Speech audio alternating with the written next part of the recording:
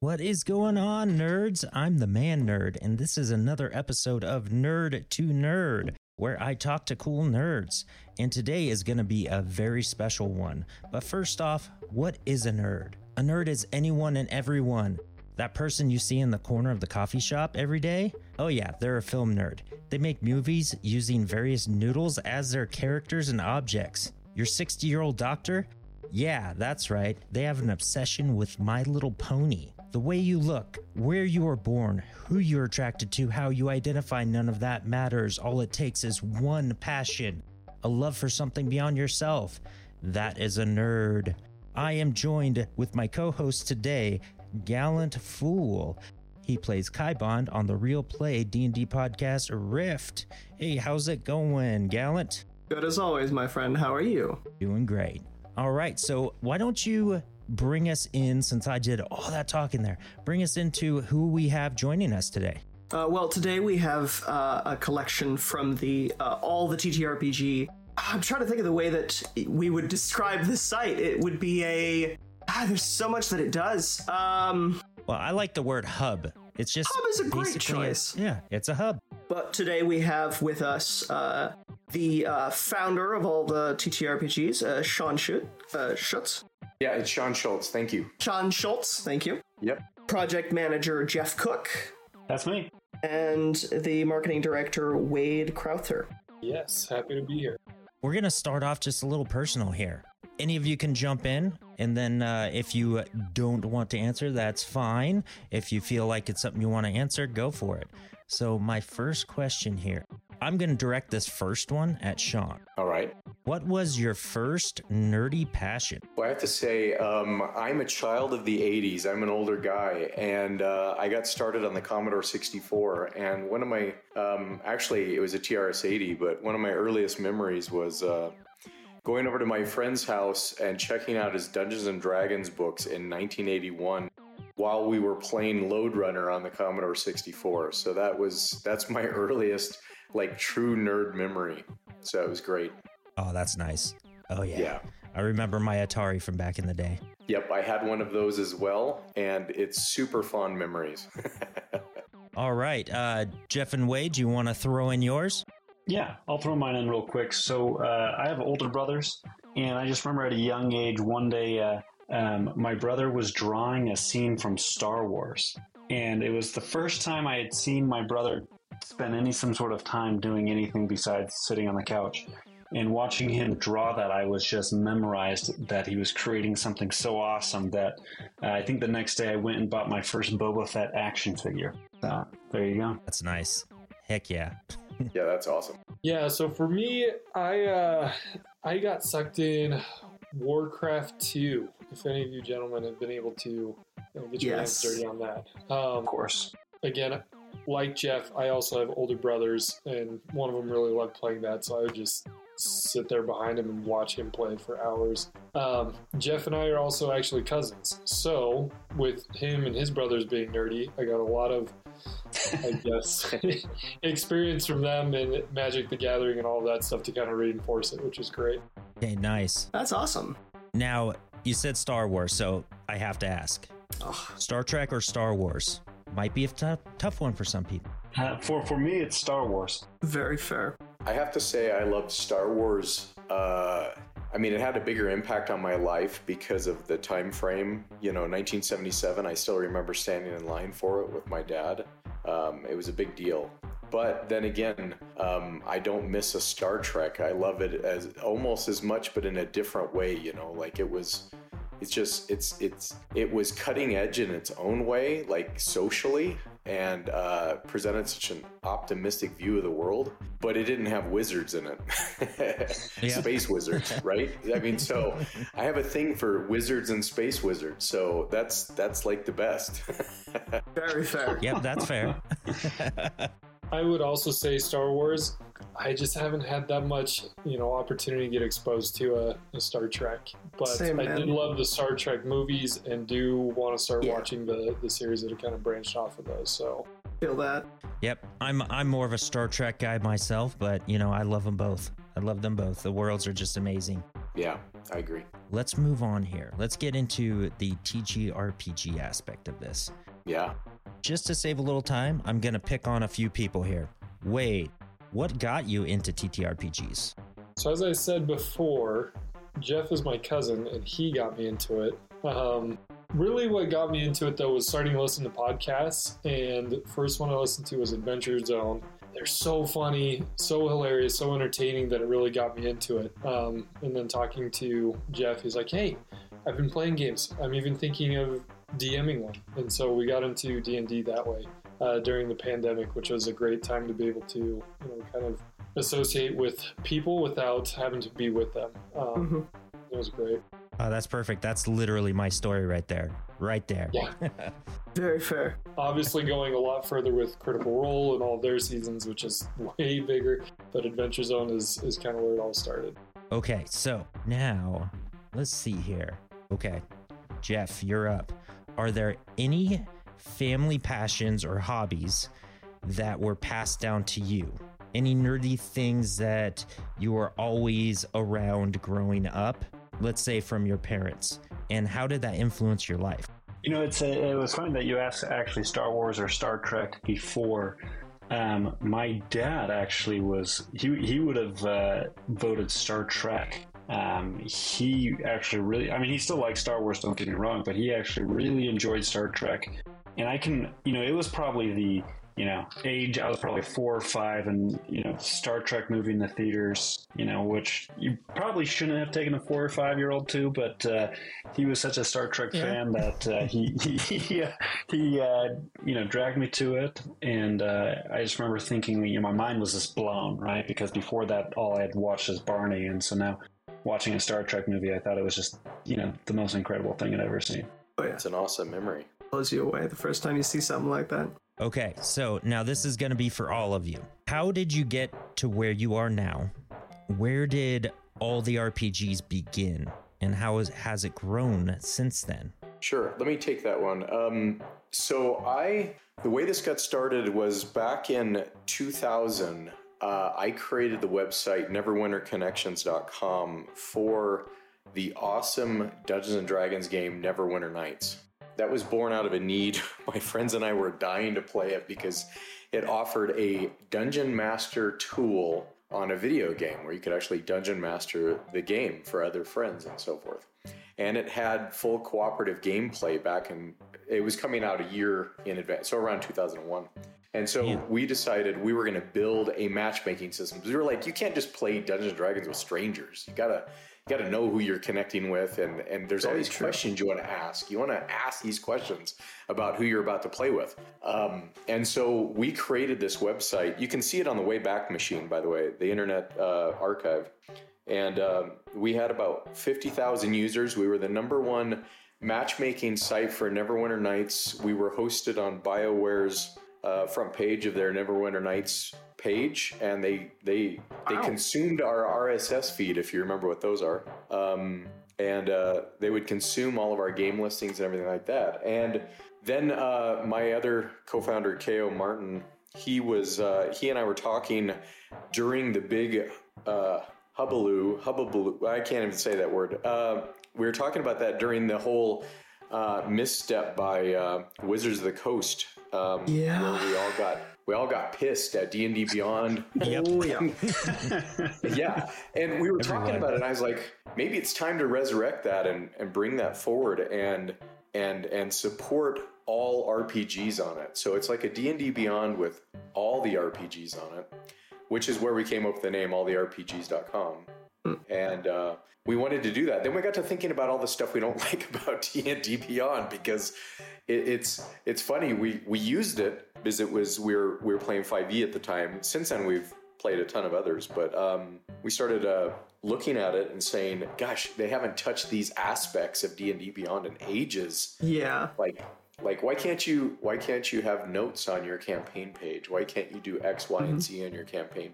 And so we started writing down these ideas, and then we were like, well, if we're gonna have people on there, we should let them sell their products too. So and let's not charge what these other groups are charging. Like we also found out as we did research that like DM's Guild and those charge 50% of they take 50% of what you make, which they do. That floored me. I mean, it just in this day and age, it floored me.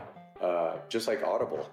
So, we thought, well, let's throw in e-commerce, because I've done e-commerce for years as a programmer. Let's throw in e-commerce too, and undercut that and go with like a 10%, just a little bit over, so we can make a profit, but also so we can cover the cost of the credit card transactions and stuff. But we haven't even settled on that number, but we're thinking that low kind of thing. So that's the birth of this project, was way back in 2000. Man, that's a long time to be working on this idea. But I like what you've been doing. You've been putting yourself out there, and just like, even me, you guys came to me. You saw my stuff, and that's just awesome. Yeah. Well, that's one of our goals, is to elevate. So much of this industry is the art. And when I say art, it's the art of making the game and the podcasts around the game. It's the community. And we realized with that debacle with Wizards of the Coast that we need to support the community better, which is clearly what they weren't doing.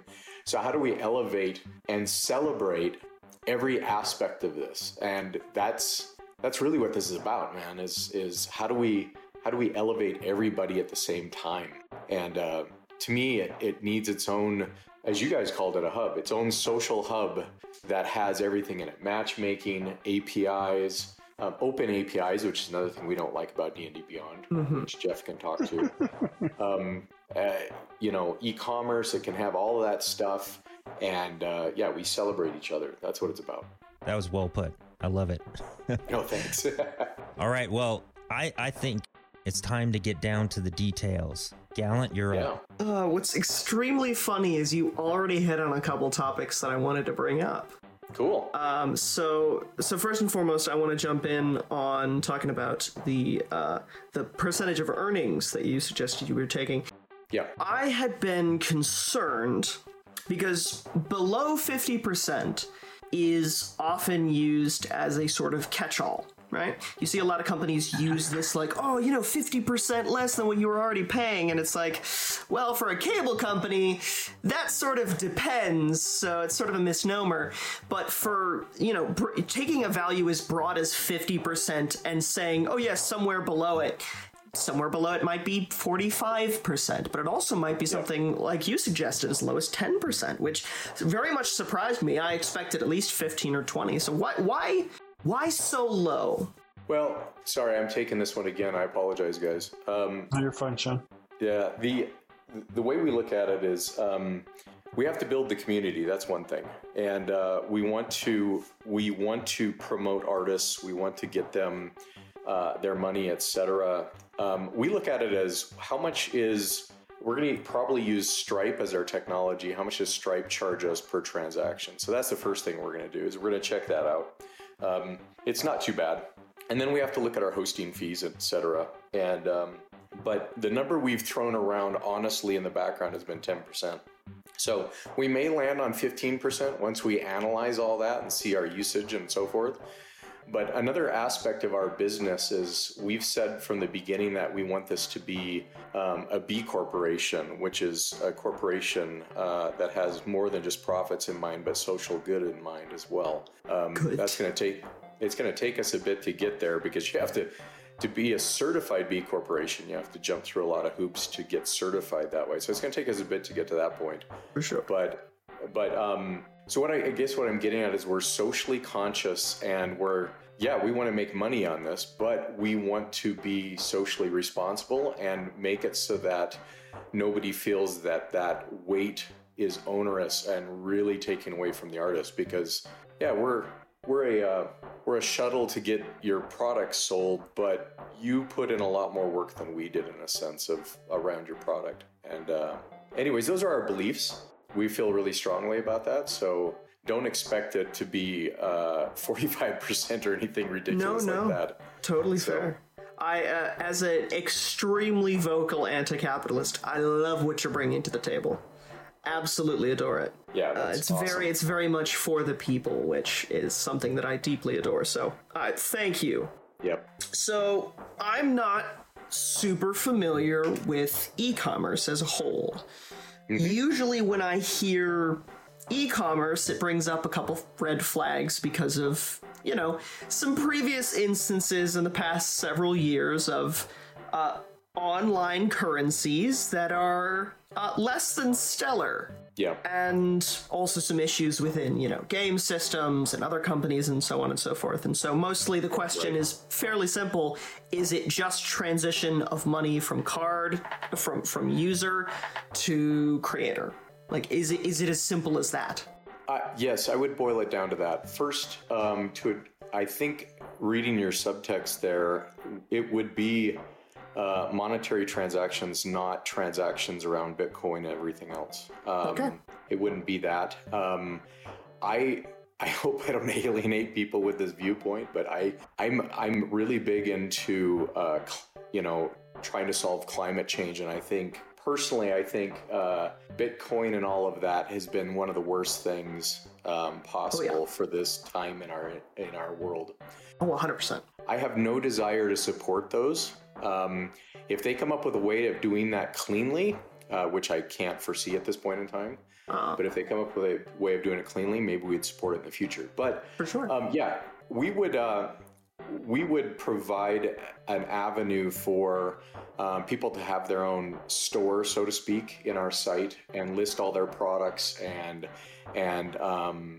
somebody would come in with a credit card, pay for those items, or use credit if they have credit with that seller, that kind of thing. That makes sense.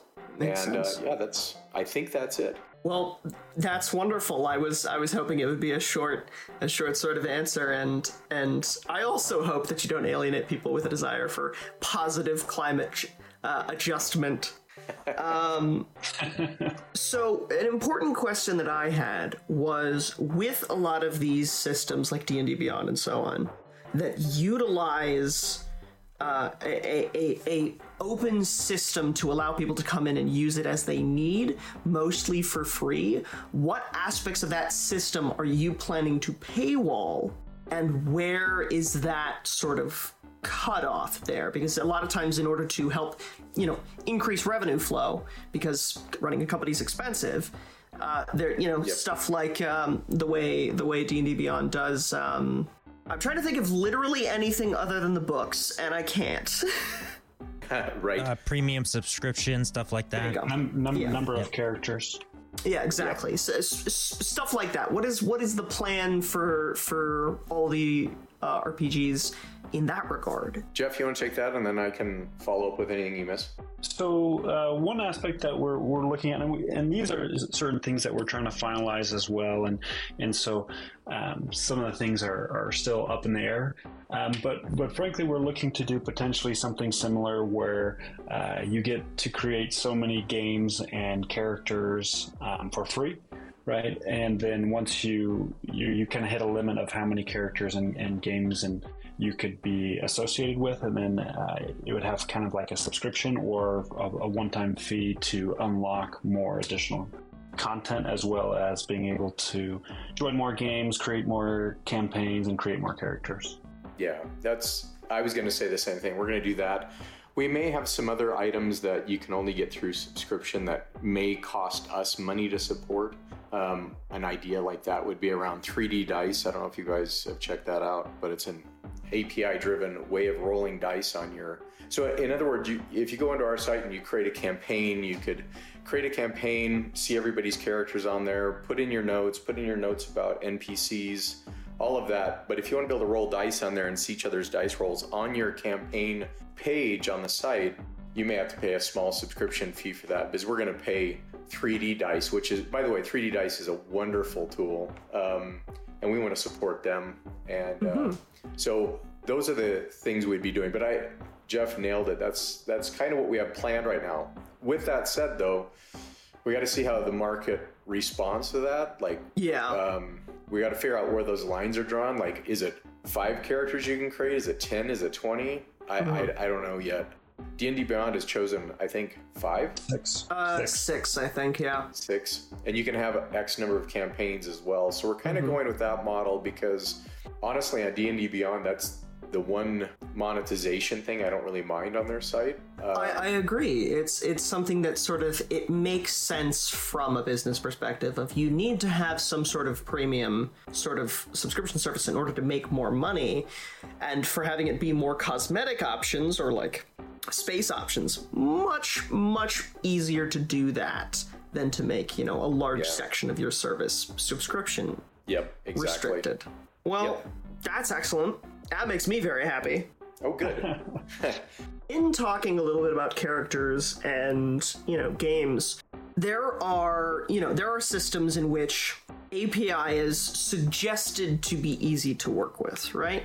Like D&D Beyond will say, yeah, you can come in and make homebrew stuff, and then you take one look at basically any of the homebrew content that they've suggested, or like any of their homebrew making tools, and it's a living nightmare to sort out if you don't know what you're doing. Right. Yeah. It's like a nightmare scenario. And one of the things that is so distinct about your hub site's planning is that it plans to encapsulate more than just the very standardized, D&D and Pathfinder and Powered by the Apocalypse. And what's really interesting in that is that I want to know how easy it's going to be, not just to build a basic character sheet, but in building, a sheet in general for a game. Because there's a lot of differences between building a Powered by the Apocalypse character and a GURPS character. Yeah, absolutely. So this is our plan. I'll lay it out here. Every game system we add to our site, which we're going to make it so that you can suggest a new game system and we'll add it kind of thing. We know that there's thousands, so we can't possibly do them all. Although Jeff has been working on that hard lately. Yeah. But so the way it works is after we add a game system, we can go in and then say, the first thing we do is we upload to that game system a form fillable PDF. So that's like the bare minimum. So in other words, now I can go out and say, I'm going to run this game for Delta Green, and I create a new Delta Green game, and then you come out and you create a Delta Green character. And it says there that at the moment, Delta Green is only supported by a form fillable PDF. And you click on it, you fill out the character sheet, you save that form fillable, and then your GM and everybody can see it. So that's phase 1 kind of thing. Mm-hmm. Phase 2 is we use just to go full programming here, we use a JSON structure to be able to define form fields and everything else. So you can come in and define a custom JSON for any character sheet, basically. And that becomes a form fillable character sheet at that point. And that gets stored in our database. And it has we have a tool we'll be releasing which will allow you to paste it into there and check it for any issues, and it'll show you how it looks on the screen, etc. And then, so that's kind of like, probably the word phase is the wrong term, but that's a second level of character generation at that point, where it's no longer a fillable PDF, it's now a actual database entry. Then the third phase, let me back up just a second. All of these will be stored in a database, but they'll also be open source. So we're firm believers in open source. So on our GitHub, where we store our source code, we'll have a whole section around, hey, this is our definition, one of our definitions. By the way, they're all versioned. Here's a definition for a Delta Green character sheet. And you can go in and read it, and you can say, oh, I like what Sean did here, but I actually want to add these skills that I have in my custom game. Now you've added your own, and we'll give you a way to add that to your own campaign or your own character sheet, your own, you know what I'm saying, your own schedule. Yeah. Then the third and final level of character generation, which we haven't done yet, is that you'll be able to, we will create a bunch of these. We'll probably start with Shadowdark first, because it's one of the easier character sheets and character generation methods, kind of the Dungeon Crawler classics kind of thing. Yeah. And what we'll do is we'll actually make a character generator, and we will upload that as a open source project so that others can come out and say, okay, I also, and I'm probably going into too much detail, but we want to hit a whole bunch of broad, like, game systems. What's funny when you get on a podcast, all of them fly out of your head. But if we do one for Shadow Dark, that can apply to a lot of those basic Dungeons and Dragons style old school games, old school classics, old school whatever, DCC. We may replicate that across 2 or 3 to show the community how to do that, and then we plan on jumping to another character generator that is the next level of difficulty up. Maybe something that uses, like, let's say Call of Cthulhu, because then you've got Delta Green and you got a bunch of others in that same space. Yeah. We'll make a character generator for that, put it out there as open source, and we'll start to create this directory of open source projects so that people can come out and add to it and create new ones for game systems we haven't yet touched. And so that level 3 of character generation, we hope, will slowly grow over time, and you'll start to get people who volunteer to make it for new game systems, stuff like that. And our hope is that we'll keep making them, but we'll have to see how that plays out. Because obviously character generators get really complex, especially on the bigger games, like you were saying, Pathfinder. Yeah. Is a whole nother level of difficulty. So we plan on supporting it, but we may not have the capability of doing it ourselves at that point. So that's totally fair, and honestly, using the community as a sort of a backup assistant is a pretty fair way in order to sort of incorporate a lot of open skill set to products in which they themselves would be, getting access to. Exactly. One of the big problems with open source material is people aren't always chill. And you tend to, even in a lot of the time, especially in TTRPG communities, you get sort of the floating baddies, the bad eggs. Yeah. And so this is sort of a 2-pronged question at this point of what is your moderation method? With not just in this regard, but also with your matchmaking system, is what are we looking at in terms of like a moderation system in order to ensure that, like, if someone has been or is like a notorious bad egg, how do you plan to deal with them, and also how do you plan on filtering out those false responses of the someone just got mad at another player and so reported them, and how do you manage to how do you plan to deal with those sorts of situations? Yeah, great question. So that's one of the original things we built in Neverwinter Connections that ended up being a pretty big success, which was when you go into the matchmaking system and you find a game that you want to play, you get to read all about it, right? You get to read about the game, you get to see all the other players in the game, all of that. And then when you elect to join it, essentially at that point, if you go through with that game, or if you don't, let's say, at the end of that game, you get to review the people in the game. So you get to give them thumbs up, thumbs down. You get to put in tags about these guys. You get to, and this goes for GMs reviewing players and players reviewing GMs and players reviewing players. So you get to make comments about everybody. There's even a box where you can check and say the person didn't even show up for the game. You can check all of those things.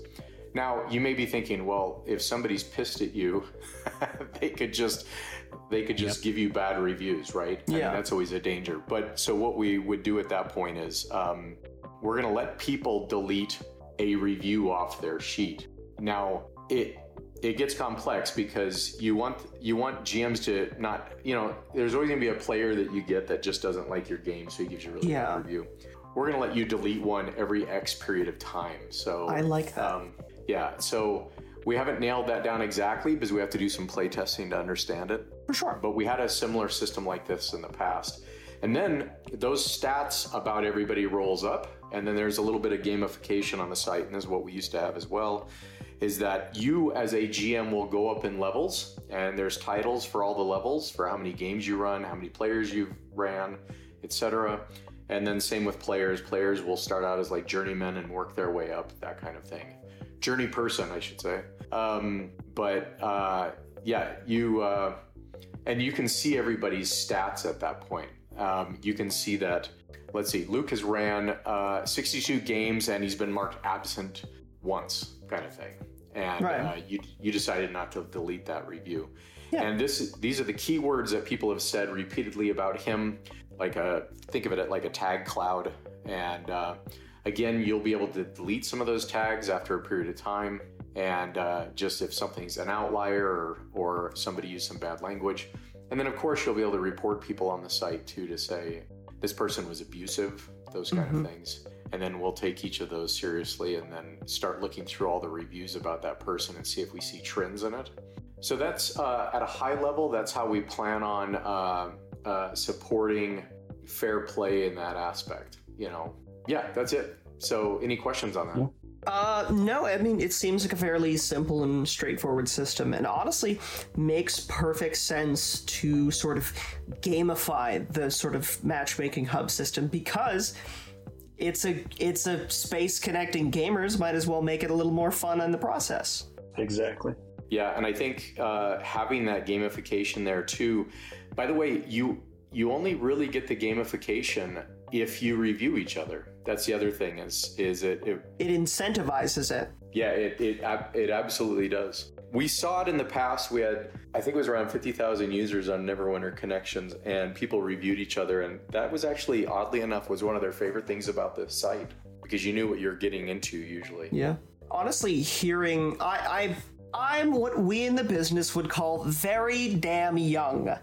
I wasn't around for a lot of that. I'm in my mid-20s, so I've heard stories about Neverwinter Nights, right? In the ages gone by, but hearing that you gentlemen have already done a lot of what you are planning to do now with the previous site and found success in that gives me much more confidence in this particular product.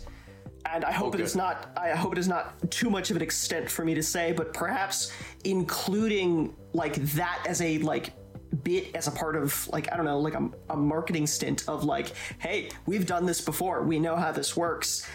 That might be an excellent way to run through that. But again, that's personal purview, and I'm not a marketing director, so I was thinking that. Wow. It's hearing 50,000 users over the course, and it makes sense, right? A lot of people will get into games and want to experience games in a more broad spectrum, but can't do that without a forum to do so. That's why so many forum sites got so popular. Yeah, and yeah, there's so many social pitfalls today. So true. And I'm not saying it's wrong that we have social pitfalls. I'm not saying that. I'm saying that back in 2000 there weren't as many. Yes. And the gaming community in general was a lot smaller. So we're dealing with a lot of different people, and a wonderful byproduct of this is how many different ethnicities, races, genders, etc. are now playing this game where they weren't in the year 2000. Yeah, that was actually something I wanted to ask about as well, is that there are a very broad spectrum of people that play TTRPGs, and that includes LGBTQ folks, individuals with different ideologies, individuals with different, gender identities, and so on and so forth. And it is important to a lot of these people, not only that they have a place to play and a place to find one another, but also a place that is the term that I have used, that I have seen most popularly used, is grognard, for individuals that are very vocally aggressive, we'll call it, against individuals of a different, gender identity, different sexual identity, a different, ethnicity, so on and so forth. And so the question is twofold: is how do you plan to, sort of include that more broadly, and also what protections do you have for individuals who are marginalized in our communities? Right. Great question. We've been thinking about this heavily. So when you create a profile on our site, you're able to put in your pronouns. You're able to say, I don't want to show my pronouns. you're able to put in your identity tags, so you can actually go in there and say, I am a veteran, I am queer, I am, whatever. You can label yourself if you want, or you don't have to at all if you don't want. And so if that matters to you, if you want to play with other veterans, or you want to play with somebody in the LGBTQ community, you can look for that on that person, that game master's profile or the other player's profile. And then you can click in and read the reviews about them. You can read what comments were left about them, what their rating is, all of that kind of stuff. So those two things together should allow you to find somebody that you feel is like-minded or part of the community you want to belong to. And then through the review system, you can tag people in a way to say, hey, this person was racist. You can. We don't say that specifically, right? But you can label them as a problem individual, and then we've got to figure out the best way to monitor that. Yeah. Like, is it a threshold? Is if 2/3 of the table report him as racist, or is it one person reports him as racist, or is it? We don't have the answer to that yet. We want to find the answer. Maybe that's a way we leverage AI in the future here for our site, is to sift through that data. For sure. And train it based off of the people we know, in fact, were racist in the group. Yeah. And we use it to train that data so they can help identify others and look for trends and the keywords, everything else. And then we can start to examine those individuals more. But for sure. Yeah, right now we don't have a for sure answer on that. But like I said, we're thinking heavily about how do we make it a safe place. Sure. One of our long-term plans is that that we have chat built into the site too, not just when you log in, you can chat with your friends, but that each game that gets scheduled has its own chat room type of thing. I like that. So you can coordinate and everything else. But then when we do that, it's still on our roadmap, but when we do that, it's even more important to have safety tools there. Protect and make sure that players are, kept safe in those environments, because those can be much harder to track. Exactly. So that's our number one concern about offering that ability. And that, by the way, that's one of those that would probably be on a subscription basis, because that's a little bit higher cost system. Totally makes sense. And it honestly makes sense to sort of restrict that, but also keep it something that you make sure is, monitored closely and carefully. Yeah. We just haven't figured out how to do that. It's a tough problem, and honestly, the fact that you guys have like a general idea of what you want is encouraging for the future. Yeah, I am delighted by a lot of what I'm hearing, and I'm very, very excited for what you guys are building. Basically, I'm definitely going to keep you guys in mind as the sort of future progresses. Now, one of the things that's important is, while I may focus a lot of my attention and energy towards 5th edition Dungeons & Dragons, there's a lot of games, as you said. There's like thousands of different TTRPGs, right? Yep. How do you plan to better advertise less well-known games, smaller games, I don't know of any off the top of my head, because again, I focus most of my energy into Dungeons and Dragons, and very, very much more, right. I don't want to say well-known, but much more, I guess well-known is the correct term, a much more well-known like TTRPG systems. But if I wanted to, how are you going to keep advertising on the smaller games high, so that they're much more visible and can, get more people and get more interest, while also not restricting, third-party stuff for other games that exist? And jumping off that, what is the plan regarding like copyright? Yeah, that's a great question. So I know it's very broad. There's a lot of content that I put in there, but yeah. So one of the concepts we have on our site is we want to give every game out there a landing page, right? So you can go, instead of surfing around trying to find details on Delta Green, we create a landing page about Delta Green. But what we do then also is if the makers of Delta Green, which I suck because I just forgot their names, and I'm a fan of Delta Green, by the way, but if they contact us, we'll validate who they are, so they get a blue check mark. They don't pay anything for that, by the way. They get a blue check mark, and then we give them quiet burns. We love them. Yeah. We then give them ownership of that landing page, and we give them a bunch of tools on that landing page. So it shows what games are being ran using Delta Green. It shows if they want to show their X feed, Twitter feed, if they want to show those kind of things, who's streaming their game on Twitch, that kind of thing. They can promote those people.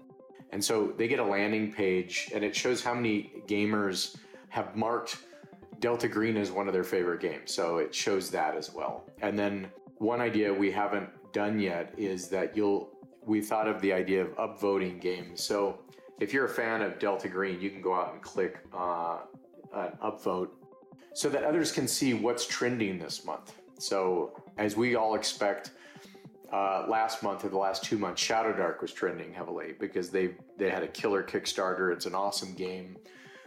Kelsey Dion, she's amazing. She's promoting her game. It's a female-led creator. It's all the great things that we want out of the community. And she's, we want to give her own landing page on there to promote her game, show her products. That same page would also show links to buy it in her store, whether it's our store or another e-commerce store, we don't care, that kind of thing. And so again, then you could be able to go out to a page and see what are the trending games this month. Shadow Dark's on its way up, Delta Green's on its way up, that kind of thing. And so you can check it out. And then we're also going to allow people in a matchmaking circumstance where you go out, Luke, you go out and you schedule a game for Delta Green, let's say, and you mark it as a tutorial game, beginner-friendly tutorial game, and then it shows up as, you want to learn how to play Delta Green? Here's a list of people who are running those beginner games this week, that kind of thing. So you could go try it out and learn how to make a character. So sounds good. Yeah. So and then we also have plans to allow people to advertise on our site if they want to do that. That one's like phase 2. I don't know if people will take us up on that. And that's we're not doing that for money making. It's more just to get the word out. Oh, for sure. But a little money on the side can't hurt if that ends up being the case. Yeah. No, and to jump in there as well. Yeah, please.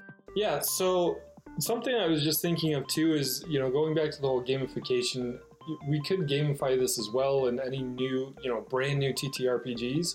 The sooner people jump on those and play those, maybe they get a little bit more experience, right? Oh yeah, that's a great idea. Which would be great. So then not only are they, playing some of these big, giant, classic TTRPGs that have been played for decades, but these brand new ones are incentivized to go try those as well. I like that. that. Awesome. That's a really great way to expand. That's good.